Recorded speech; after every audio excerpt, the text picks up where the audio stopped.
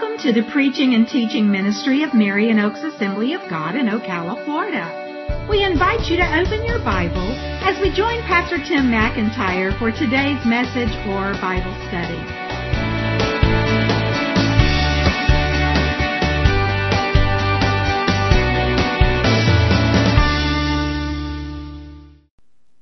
Today we're going to be looking at Luke chapter 5. And I'm going to start by asking you a question, as I often do, to kind of get your minds working in a direction that God wants to speak to us today. Have you ever been in a setting, whether it's a service like this or a Bible study or even a one-on-one conversation, and someone has said in your hearing or maybe even directly to you, God wants to use you in a significant way? How many say, yeah, I've heard that? Yeah, they spoke it to me either personally or in a message, or I heard God wants to use me in a significant way. Now, you don't have to testify, you don't have to confess, whatever, but think, what was your response in your mind when you heard that? God wants to use me in a significant way. Maybe in your mind you thought, oh, that's cool. Oh, I really would like to be used that way. Oh, something else. But perhaps your response was, you know what, I don't think God could use me or even would use me in any significant way because I'm not really qualified to be used by God in any significant way because of fill in the blank. Have you ever perhaps felt that way? Or maybe there's a sliding scale. Well, God could use me in some way, but not in any really significant way because of. And there's any number of things that could fit in that blank. Because of what? You know?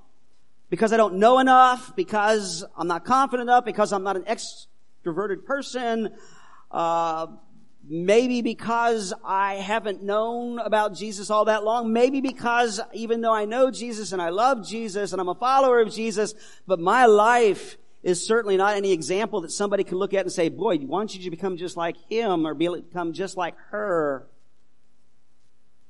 Well, I just want to tell you today that the first thing I said, have you heard this? It is true. God does want to use you in a significant way. But let me be very quick to define significant. By significant, I don't mean in some big flashy way, in some way that a lot of people are going to see and recognize and give you all kinds of glory and honor because you did this. Not in some way that's going to add up to big numbers or anything. But can I tell you that even if you are one of even several influences in somebody's life that would cause them to turn to Jesus and have a relationship with Him for all eternity, that is a significant thing. So I'm not trying to say that if you respond, God's going to make you some evangelist, you're going to get up on a platform somewhere and you're going to preach to hundreds of people, or you're going to go overseas, or you're going to do this, although God could call you to do something like that. But I believe with all my heart that if you're a follower of Jesus, God wants to use you in a significant way. But that second part, that response that perhaps you had in your mind, I want to tell you that is a lie. It's something the enemy wants to use to keep you from being used by God for as long as possible. What is the lie I'm talking about? That statement that God couldn't, God wouldn't, or He wouldn't do it now because. You know, the thing that would tell you, well, I've got to become smarter. I've got to clean up my life more. I've got to do this. I've got to do that. I've got to study hard.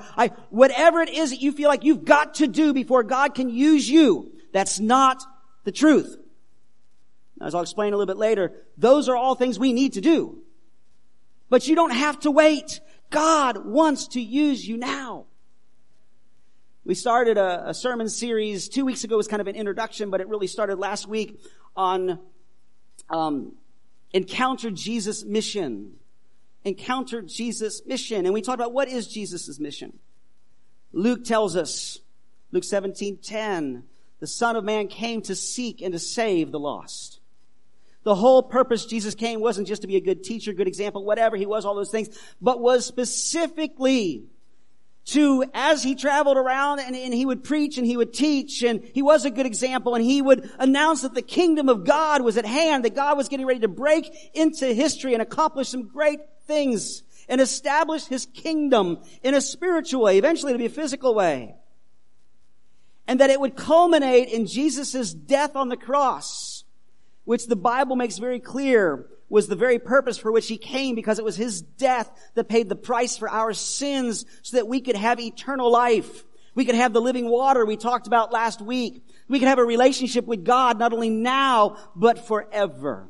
Jesus came to seek and save the lost. That was his mission. But once he did that, once he did all the preaching and teaching 3.5 years, then he died, was buried, rose again, ascended into heaven 40 days later. That message needed to be taken to the world. And so he called his disciples and gave them what we call the Great Co-Mission. It's a co-mission. It's our joining together with Jesus' mission, that we need to take that message out to people that need to hear it so that they can come to know Jesus, so that they can come to follow Jesus. So last week we talked about Encounter Jesus' Passion and how Jesus' passion was to reach the world, to reach the lost in the world. May God give that same passion to us. And today we're going to talk about Encounter Jesus' Promise. Encounter Jesus' Promise. Now, when we talk about taking the gospel, we talk about sharing Jesus with other people. We've mentioned this every single week. We hesitate many times. Most people, not all, but hesitate. It puts a little bit of a fear into us. We aren't aggressively, actively desiring to do that. And why is that? And it's because of fear. We're afraid of any number of things. We don't like conflict. We don't like to be pushy or perceived to be pushy. We don't want to get into some kind of negative conversation that is just stirs up negative feelings. And we talked about that last week. And God doesn't want that to happen either. Now, I'm not saying that you can't ever get into a conversation with somebody about Jesus and it turns negative. But as we're going to see next week when we talk about Jesus' process, how he instructed his disciples to go out and do this, one of the things he says is if people are resistant to it, just walk away. It's not the right time. It's not the right place. So we'll talk about that more next week. Sometimes our fear is that I don't know enough, to really be able to share with others about Jesus. Again, we're going to talk about that next week.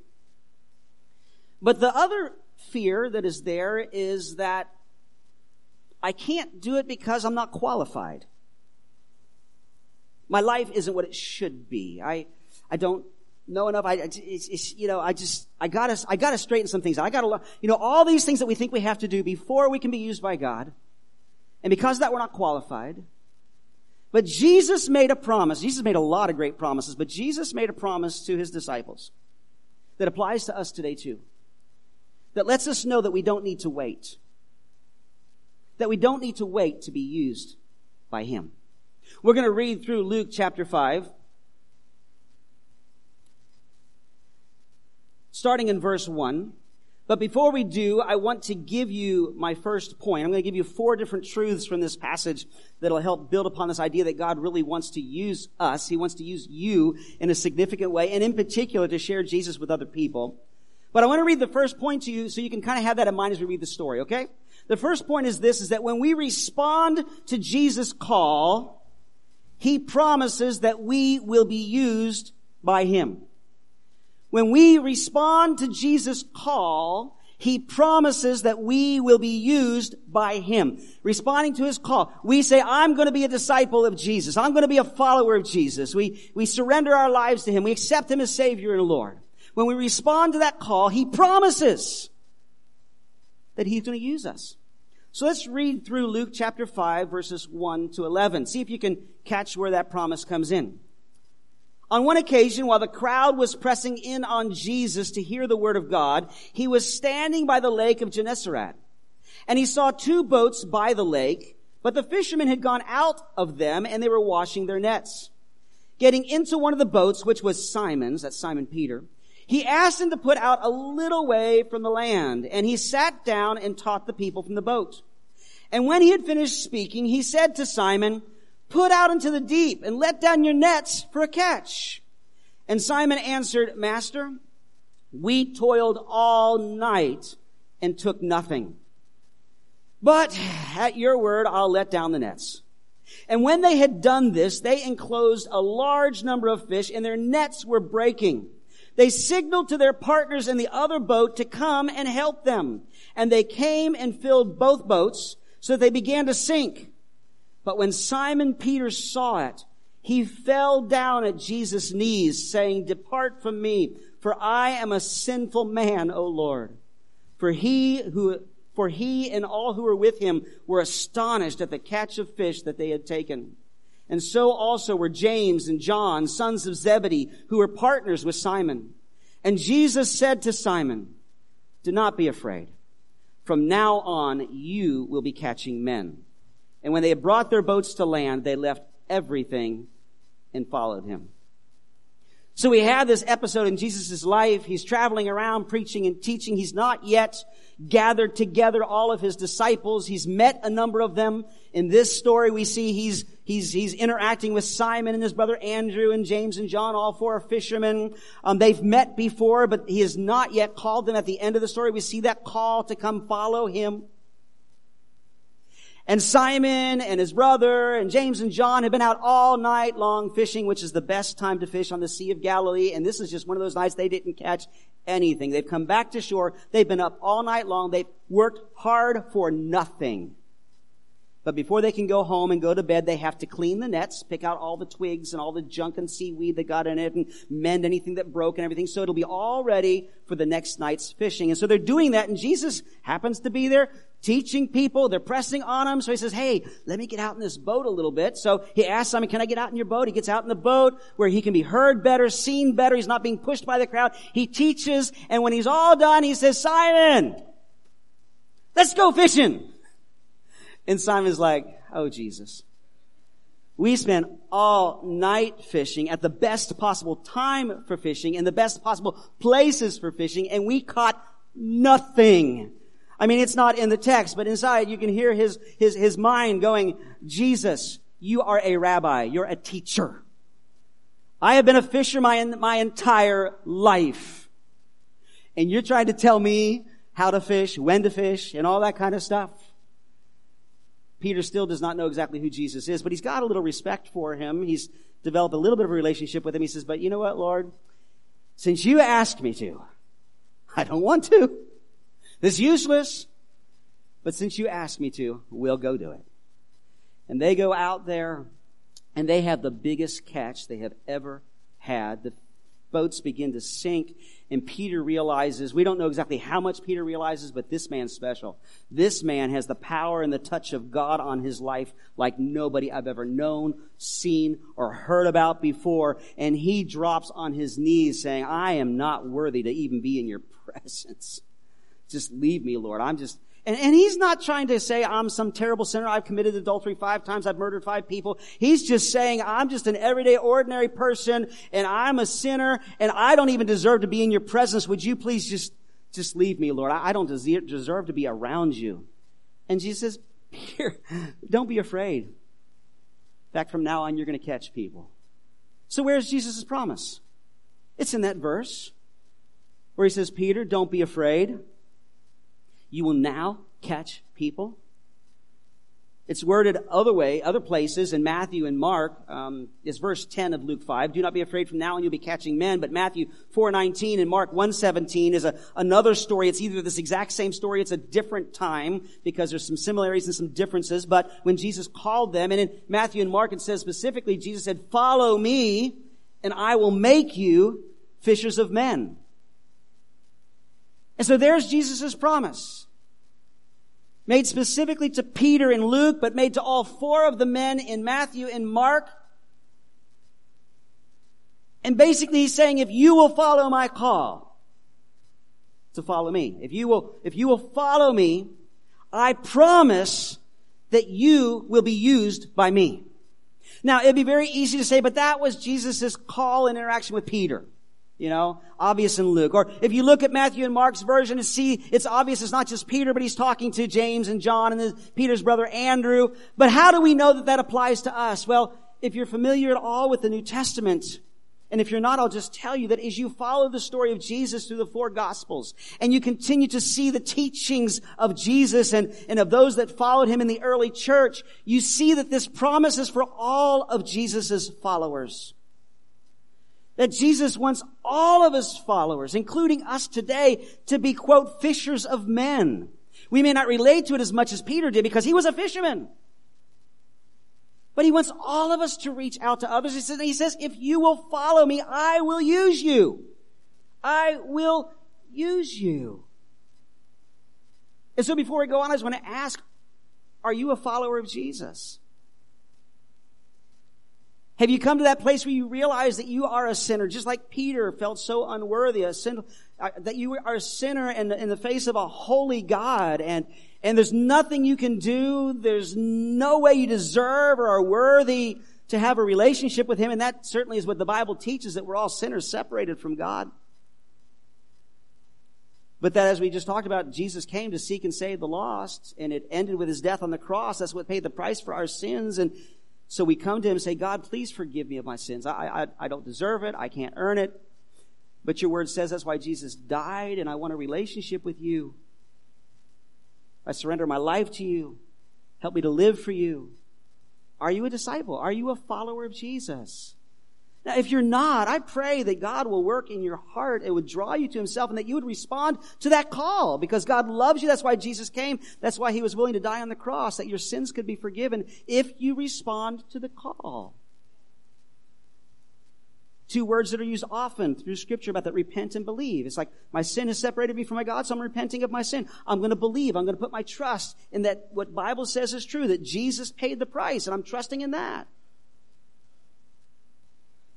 But if you are a follower of Jesus, can I tell you, God wants to use you. But yet, we could still object and say, well, yeah, I can imagine, I can see he will want to use me someday down the line after all those things we already talked about. Fill in the blank. After I learn more, after I clean up my life more, But this story also, and other teachings of Scripture, let us know that God wants to use you right now. God wants to use us right now. And that brings us to the second reason why that is possible, the second truth I want to share with you, and that is our effectiveness is based on Jesus' resources, not ours. You see, this is why God can use us now, even if we don't know enough, even if we're not smart enough. We don't think so. Even if our life isn't perfect yet. Can I tell you, if we wait till our lives get perfect, God will never use us. We'll never make ourselves available to him.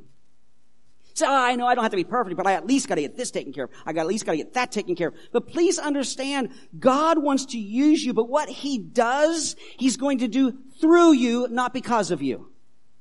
Now, because of you, yes, because you willingly say, God, I want to be used by you. Here I am. You guide me, lead me, whatever.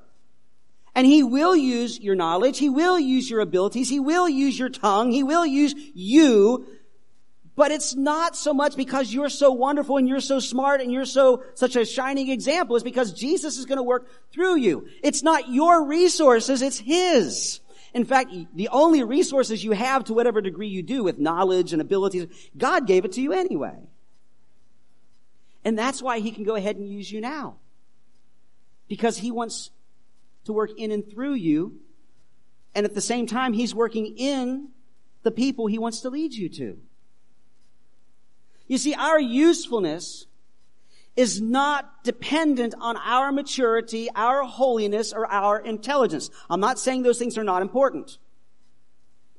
But our ability to be used by God is not dependent on how holy we are, how smart we are, how intelligent or holy or mature we are. You know, in this story, when Peter sees what Jesus did. And can I tell you that catching that great load of fish that they caught had nothing to do with Peter being such a great fisherman. I'm sure Peter was a great fisherman. He'd never caught a catch like that before. Had nothing to do. It had to do with Jesus. You see, it was Jesus' resources, Jesus' ability, Jesus' intervention in the situation. He did use Peter and James and John and Andrew. I mean, they had to put the boats out. They had to let the nets out. They had to pull them in. But it was because of Jesus. And in the same way, he'll use us right where we are and how we are, if we're open and we're willing. And it's his resources that will work through us. If you were here last week, and if you weren't, You can watch or listen to it online, but we looked at the story of the woman at the well. Someone who knew nothing about Jesus. But she had this conversation with Jesus at the well, and she didn't fully understand everything he was trying to say. He was offering her eternal life by using the picture of living water, and she kept getting it confused with real water, and blah, blah, blah, blah, blah. But at the end, and she was a very immoral woman. We talked a lot about why the reasons of that were so last week. But we see that she was responsive. And when it finally got to the point in the conversation, she began to get it, and Jesus revealed that he was the Messiah. He was the one that was going to come, make everything right, all this kind of stuff. She got so excited, and she went back to town, because the well was outside of town, and she began to tell everybody in town, people that had looked down on her for years probably, people who didn't think very much about her. She had a terrible reputation. But she began to tell people about Jesus, and the response was that some of the people believed because of what she had to say, but then they followed her out of town, met Jesus, he stayed there for 2 more days, and because of their interaction with Jesus, they believed because of their own experience with Jesus. Well, Jesus used that woman, right? How holy was she at that moment? How mature was she at that moment? How much did she really understand who Jesus was and what he came to do at that moment? Very, very little. But God used her anyway because it wasn't about her, it was about Jesus. And the same thing is true for us. Now again, I'm not saying these things are not important. They are tremendously important. Our life and our ability to walk in holiness, which basically just means I want to please Jesus and stop sinning. Our ability to learn and grow in our understanding of Jesus and who he is and what God's word says about that is significantly important. Our willingness and openness is tremendously important. Our maturity is very important. But can I tell you, if you really are a follower of Jesus, then that's going to continue to increase the rest of your life. You'll never be perfect. I'm not perfect. But as you go through life and you're following Jesus, it's really your desire. You really do have a relationship with him. You will become more holy. You'll find more and more victory over sin. You may have episodes. You got to deal with them. But you'll find that your life becomes more pure, more lined up with what God wants. And you know, what God wants is what's best for us. Those things that he doesn't want us to be destroyed by sin. You'll find that you'll become more mature. You'll find that you will learn more and understand more. And so as you do those, God will be able to use you more and more and more effectively. But you don't have to wait, is the point I'm trying to make. You don't have to wait because it's not dependent on that. You know, in this story, Jesus said, or in this call, he says, I will make you fishers of men. Now, that doesn't mean he's going to force them. He's basically saying, I'm taking responsibility for what I'm calling you to do. I will take responsibility. I will make. I'll guide you. I'll lead you. I'll empower you. I'll resource you. I'll help you. I'm spending extra time on this second point because this is the most important one I think we need to really grasp. Jesus promises to put his resources at our disposal. Let me just talk about 3 of them real quick. First of all, Jesus promises us his authority. Now think about this, the authority of the Son of God. Now we don't become God. That doesn't mean we can make our own decisions and tell anything to be that we want to be. But as we are following Jesus, doing what he wants us to do, we are doing that in his authority, and therefore we have that authority. Sort of like an ambassador. In fact, Paul calls us Christ's ambassadors. An ambassador has the authority of the governing power that sent them to another country, but only under the originating authority to do what they want them to do, okay? But Jesus promises his authority. In Matthew 28:18, what we call the Great Commission, it begins this way. Jesus is talking to his disciples. He says, all authority in heaven and on earth has been given to me. Go therefore and make disciples. And he goes on to give some specific instructions. He says, I've got all authority and I'm sending you out with my authority. He couldn't even make it any more clear than what Luke says in Luke 10:19. When Jesus had said, in fact, we're going to go there next week. That's where we're going to look next week. When we talk about Jesus' process, he sends out 72 of his followers who are young in the faith, who are green, who don't know much, who have not, but Jesus sends them out. He uses them. And when he sends them out, in Luke 10:19, he says, behold, I have given you authority to tread on serpents and scorpions and over all the power of the enemy, and nothing shall hurt you. Is he talking about physical serpents and scorpions? Maybe to a degree, but I think what he's saying here is, I'm sending you out, I'm giving you authority in the spiritual realm. You got it, man. You go out there. I won't physically be with you, but you've got my authority to proclaim the kingdom of God, to heal people, to touch people, to help people, to learn about what the kingdom of God means. So he promises us his authority, but he also promises us his power. He promises us his power. We see that in Acts 1:8, right before Jesus ascends into heaven. One of the last things he tells his disciples. He tells them to wait in the city for the Holy Spirit to come, because the Holy Spirit, God himself, will come and dwell within his followers. But in verse 8 he says, but you will receive power when the Holy Spirit has come upon you, and you will be my witnesses. And he goes on to say, in Jerusalem, Judea, Samaria, other parts of the earth, where you are, a little bit out from where you are, even among your enemies, and all over the place wherever I lead you. But you'll do it not in your own strength, but in my strength. The strength of the Holy Spirit, God's strength itself, himself. So Jesus promises us his power, but not only that, Jesus promises us his presence. He doesn't just send us out and say, bye, see you later, come back and let me know what happened. He says, I go with you. I go with you. That same Great Commission in Matthew 28. At the end of it in verse 20, after he says, go and make disciples. I've got all authority to go and make disciples. He says, and behold, I am with you always to the end of the age. As you before God say, God, Pastor Tim said, and he showed through your word that you really want to use me. And not just reaching people to Jesus. This is true of every area where God would want to use you. If you're involved in some kind of ministry, or maybe you're not involved in a ministry. And the reason why is because you say, well, I need to jump through all these hoops. I got to get this taken. You know what? And there are certain qualifications for certain types of ministry. But if you're holding back from being involved in a certain ministry because you think this, that, and the other, Jesus says, I'll work in and through you. Don't put it off. Don't put off wanting to be involved in being used by God, because he wants to use you now. He says, I'll give you my authority. I'll give you my power, and I'm going to be right there with you. Now, it'd be a lot more comforting if he's actually physically with us, because we're talking to somebody and we don't know exactly what to say. Say, hey, Jesus, you take it now. It's not quite that way, but he does promise to be with us.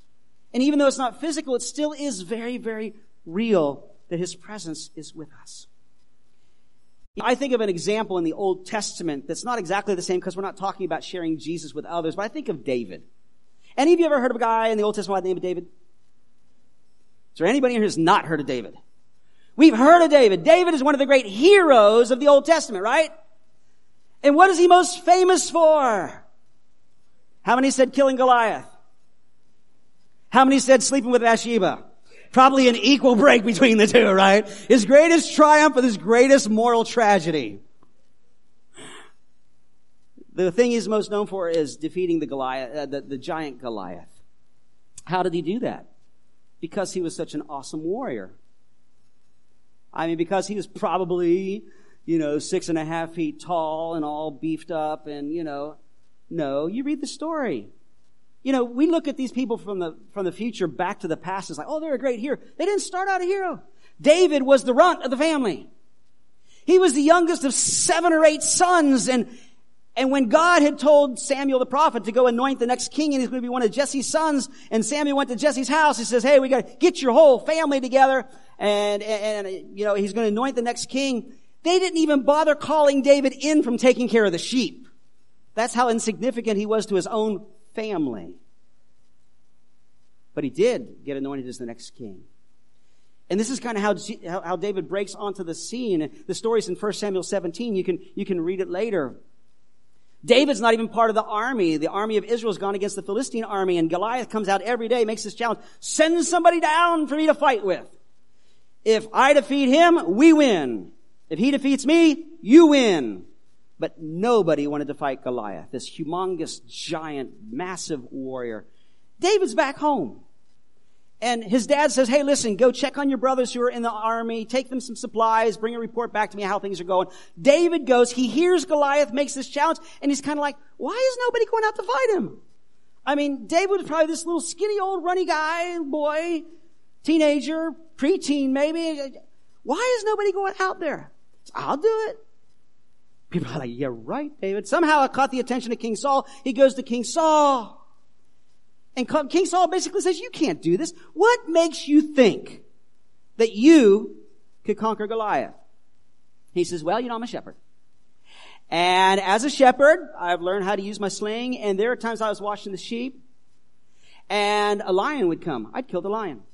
Bear would come. I'd kill the bear. But the way he words it, in 1 Samuel 17:37, he says, the Lord who delivered me from the paw of the lion and from the paw of the bear will deliver me from the hand of this Philistine. Whereas he says, I can do this, but it's not because I'm some awesome person. I'm this massive warrior. It's because God's already proven himself to me. In smaller situations, God made his resources available to. Now, God used David. David is the one that used the sling. David learned how to use a sling. He honed his abilities. He collected the rocks. He did it, but God was the one that used him. And he said, because he's done that, he can use me to kill the giant. In fact, when he goes out to kill the giant, let me read to you what he says to the giant. Because Goliath basically says, I'm going to wipe you out. That's a paraphrase.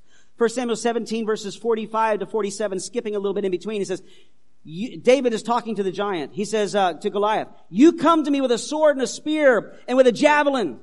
But I come to you in the name of the Lord of hosts, the God of the armies of Israel, whom you've defied. This day the Lord will deliver you into my hand. Skipping down a little bit more, he says, and all the earth will know that there's a God in Israel. And all this assembly will know that the Lord saves not with sword and spear, for the battle's the Lord's, and he will give you into our hand. Did God use David? Yes. Did God use David because he was an awesome warrior? No. Did God use David with the abilities he had and that he'd grown in and that he'd honed? Yes. But who really gets the glory for the victory? God does. And can I say the same thing is true for God using us? If we will step out and be willing to be used by him, even though we're not perfect yet, even though we don't know it all, even though there's some things we're still working on, God will show up and God will use us. I think of the Apostle Paul in the New Testament. This fits more along with the theme because we're talking to people like Jesus. Again, we look back and think of Paul. Oh man, Paul, if you know about Paul. Paul was used probably, at least according to the records, we have more by God to spread the gospel in the first century than anybody else. And we see him as a hero of the church, a hero of the gospel. It's because we're looking back at what he accomplished. But how did Paul start out? He aggressively persecuted Christians in the Church of Jesus Christ. He aggressively arrested people, put them in jail, was active in their trials to have them condemned, wanted to see them all dead, was traveling out of town to go arrest a big group of Christians when Jesus confronted him and he realized Jesus truly was the Messiah and he became a Christian. But this is the way Paul puts it in 1 Timothy chapter 1, verses 12 to 16.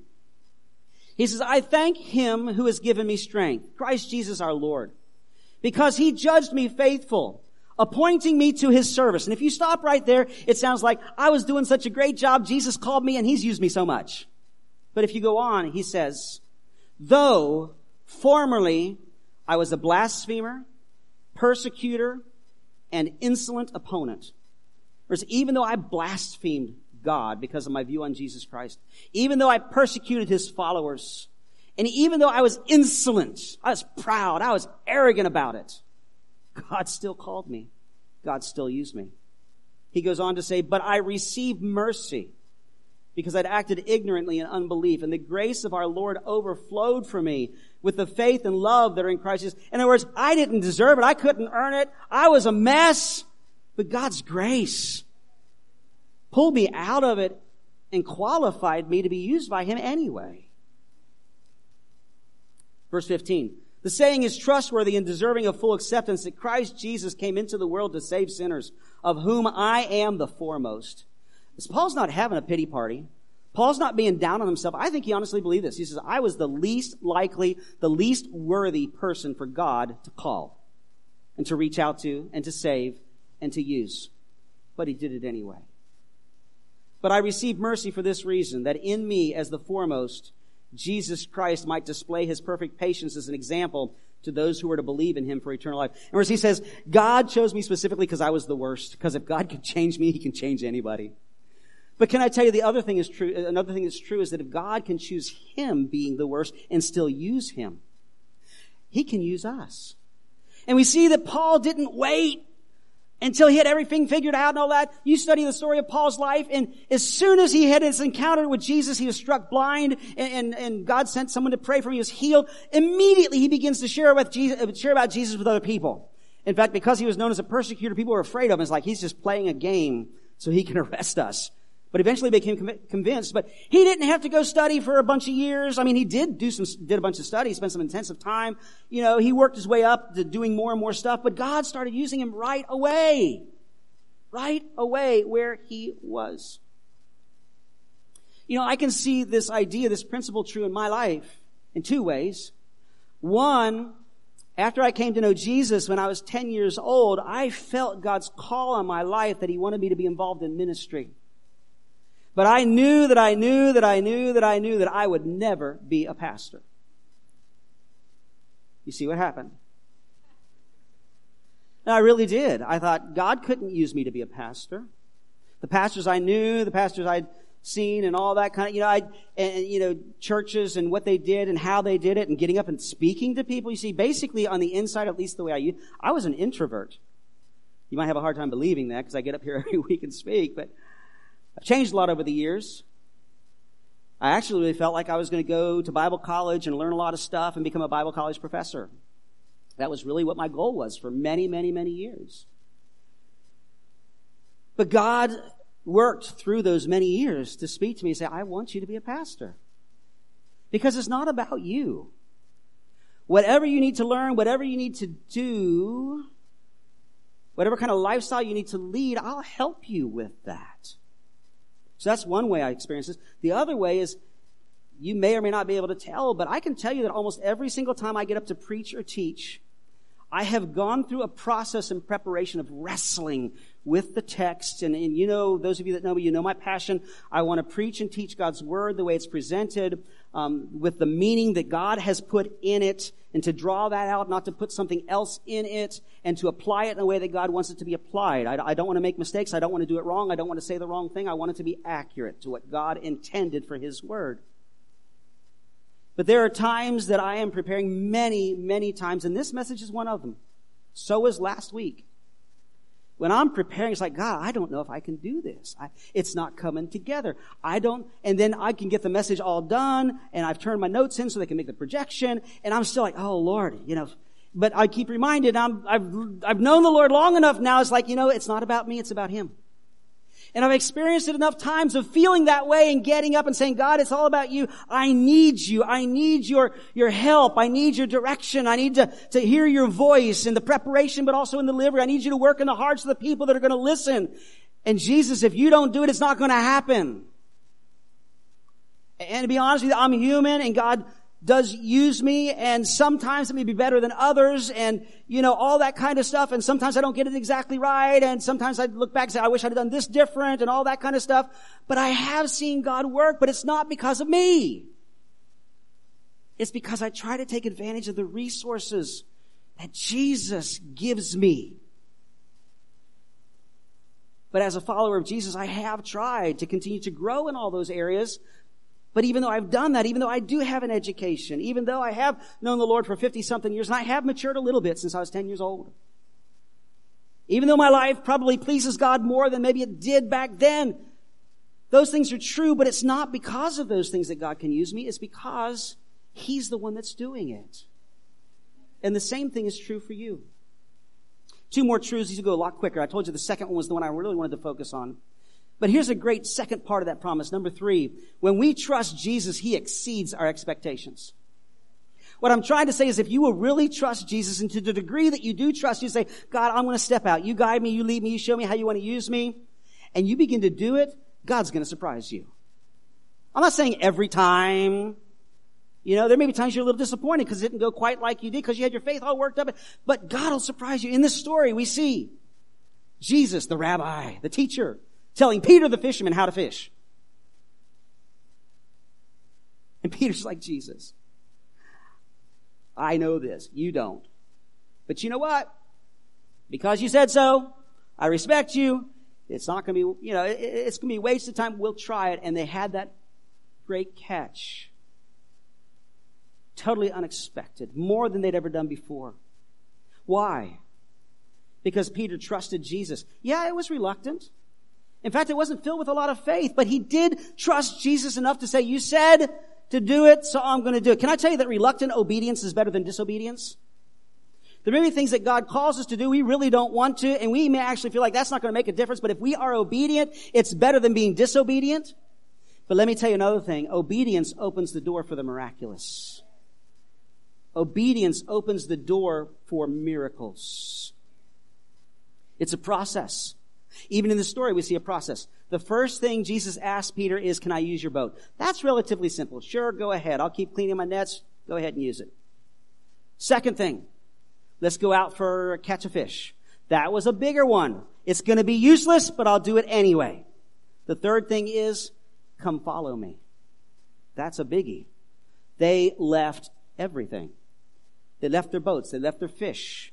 I don't believe they left them just on the shore, abandoned them. They left them to the family. There was a family business. I'm sure their parents were involved and other people were involved. They just left them, but they left them. It's a big cost. They said, we want to follow Jesus. Look at what Jesus can do. Look at who Jesus is. In the same way, as we begin to obey Jesus in the smaller ways and whatever, our faith will grow. It'll make it easier for us to be obedient. It'll be easier for us to have faith for Him to do even more and more in and through us. Can I tell you that Peter was reluctant to go out and fish, but once he had that episode, I'm trying to think, we just finished a study of the life of Peter on Wednesday nights. I don't think there ever was another time that we have recorded in Scripture where Peter was reluctant to do anything. I mean, he was always the first person to jump out there, right? I mean, look at the storm and Jesus comes walking on the water. He's like, let me walk out there too. He's not reluctant anymore because of the experience he'd had. But you know what? We battle with reluctance sometimes. We do. But the response, it says the disciples were amazed. And can I tell you that I believe that the more that we make ourselves available to God to be used by Him, and we're talking specifically about sharing with others about Jesus, but it's true of every area of being used by God, we will be amazed at what God will do. We will be amazed at what God will do if we'll let Him work through us. The fourth and last truth I want to lay before you. The only real obstacle to being used by Jesus is our unwillingness. Because we're not using our resources. Now we need to grow. Like I said, grow in maturity, grow in holiness, learn more. But the only real obstacle is our unwillingness if we say no. Jesus said to Peter and Andrew, James, and John, come follow me, I'll make you fishers of men. They could have said no, but they didn't. There were other people that Jesus called. They said no. There were other people that Jesus talked to about the cost of following Him. They said no. It's the unwillingness that's going to be the only real obstacle. It's us believing the lie that God doesn't want to use us or can't use us yet. That it will hinder His ability to use us because we just won't do it. As we said earlier, why are we unwilling? Because of feelings of unworthiness. Hopefully that's been taken care of this morning. Perhaps it's pride. The fears we talked about at the beginning. Maybe it's the cost. If I fully surrender, fully make myself available, what will it cost me? Can I tell you, the cost is not the same for everybody. You may look at this story and say, I can't do that because I can't leave my family. I can't leave my occupation. I can't leave whatever. Can I tell you that every person's call and God's plan for every person is different and unique. If you choose to fully follow Jesus and say, God, I want to be used by you wherever you lead me, He may leave you exactly where you are. I can't tell you He's not going to tell you to divorce your wife and go off, or you divorce your husband or leave your family or whatever. He may call you to do something big. He may call some of you to be missionaries. He may call some of you to do things that you're totally uncomfortable doing. But He'll help you with it. But I want you to think back to these disciples. Jesus called them to follow him, and they said yes, and they left everything behind. Do you think they ever regretted it? I see a lot of mixed things. I have some mixed feelings. I think for the most part they didn't. But I'll bet you because they were human that they had their moments that's like, maybe I should have just stayed home. But if they did, because the Bible doesn't say, if they did, I doubt they were few and far between. You see, when they were truly following Jesus and experiencing all that happened as a result of that, it made it worth giving up everything. Do you think they regret it today? So you me today. They're not alive today. Yes, they are alive today. They're not on earth. They've been in heaven for almost 2,000 years. Do you think they regret saying, okay, Jesus, I'm leaving everything behind to follow you? No. Not at all. It was the best investment they ever made. Can I tell you that if God calls you to do something, go somewhere, give up something. It may be hard. You're not sure if it's worth it, but if it's truly God, it will be worth it all. It will be worth it all. God wants to use you more significantly than you might think.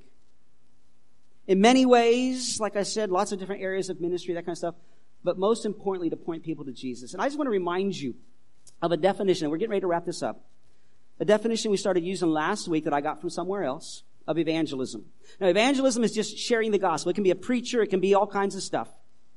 But we're talking about in this series is just the ordinary, everyday layperson who may never be a preacher or whatever, that evangelism for our purposes today is this. It's intentionally engaging others in spiritual conversations that could lead to sharing the gospel, the truth about Jesus Christ. As I said, you may never become an evangelist. You may never become a missionary, but God would like to use you where you are, where you live, where you work, in your school, in your neighborhood, in your family, to just intentionally allow him to guide you into conversations where you can share things about Jesus.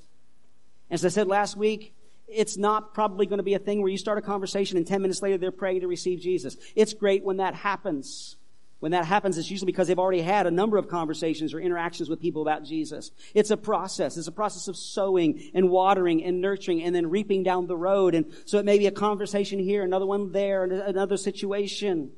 But being willing to just let that be part of your life.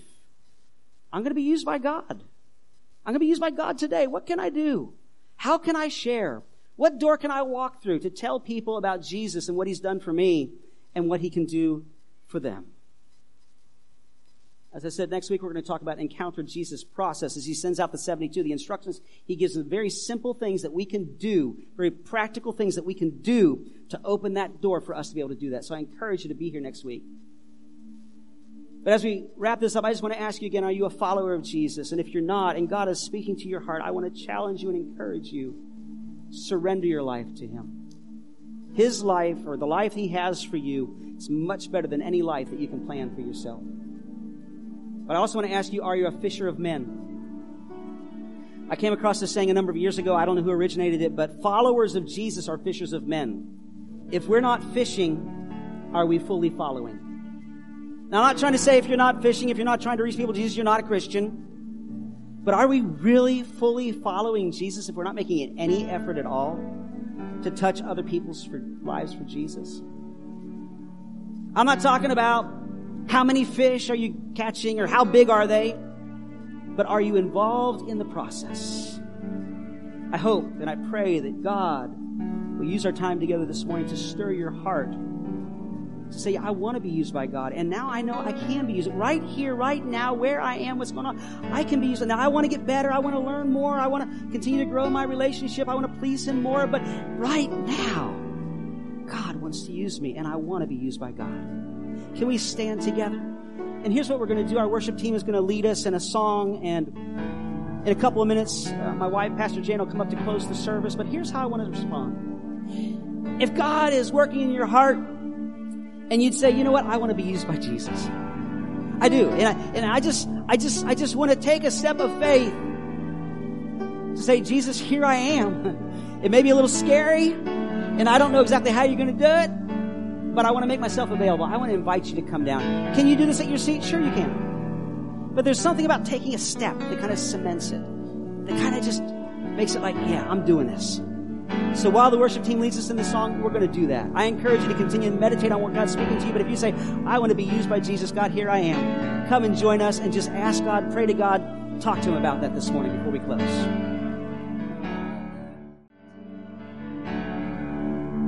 I want to ask today, is there someone or someones under the sound of my voice that you'd say, you know, I've heard this message and I've not accepted Jesus Christ as my personal Lord and Savior, but I desire to do that today. If that is you, we will not embarrass you, but we want to pray with you. If you've not accepted Jesus Christ as your personal Lord and Savior, you've not committed your life to Him and you desire to do that, would you come down here and I will join you and I will pray with you. If there is anyone, we'll wait just a moment.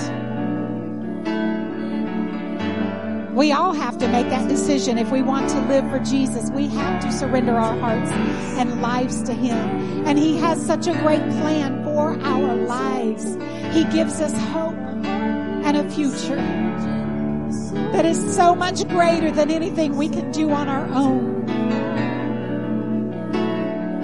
Is there anyone that you would say, Pastor Jan, that is me. I would like to commit my life to Jesus.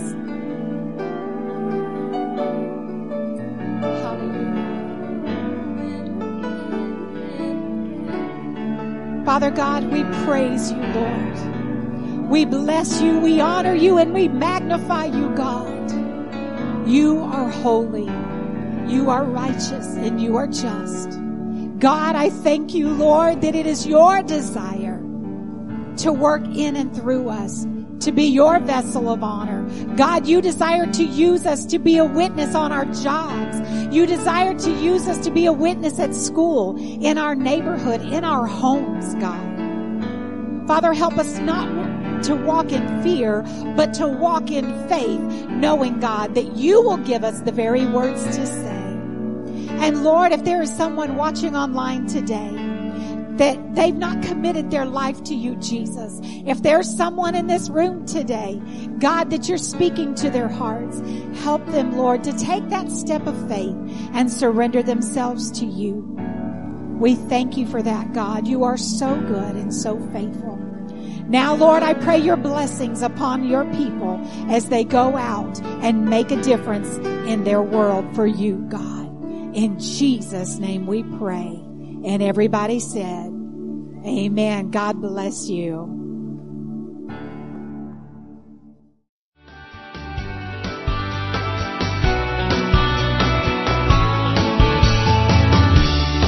We hope you've enjoyed listening to today's message or Bible study. For more information, please contact us at area code 352-347-3001 or visit us online. If you are interested in supporting this ministry, go to our website and click on the online giving tab. Our website address is www.marionoaksag.org.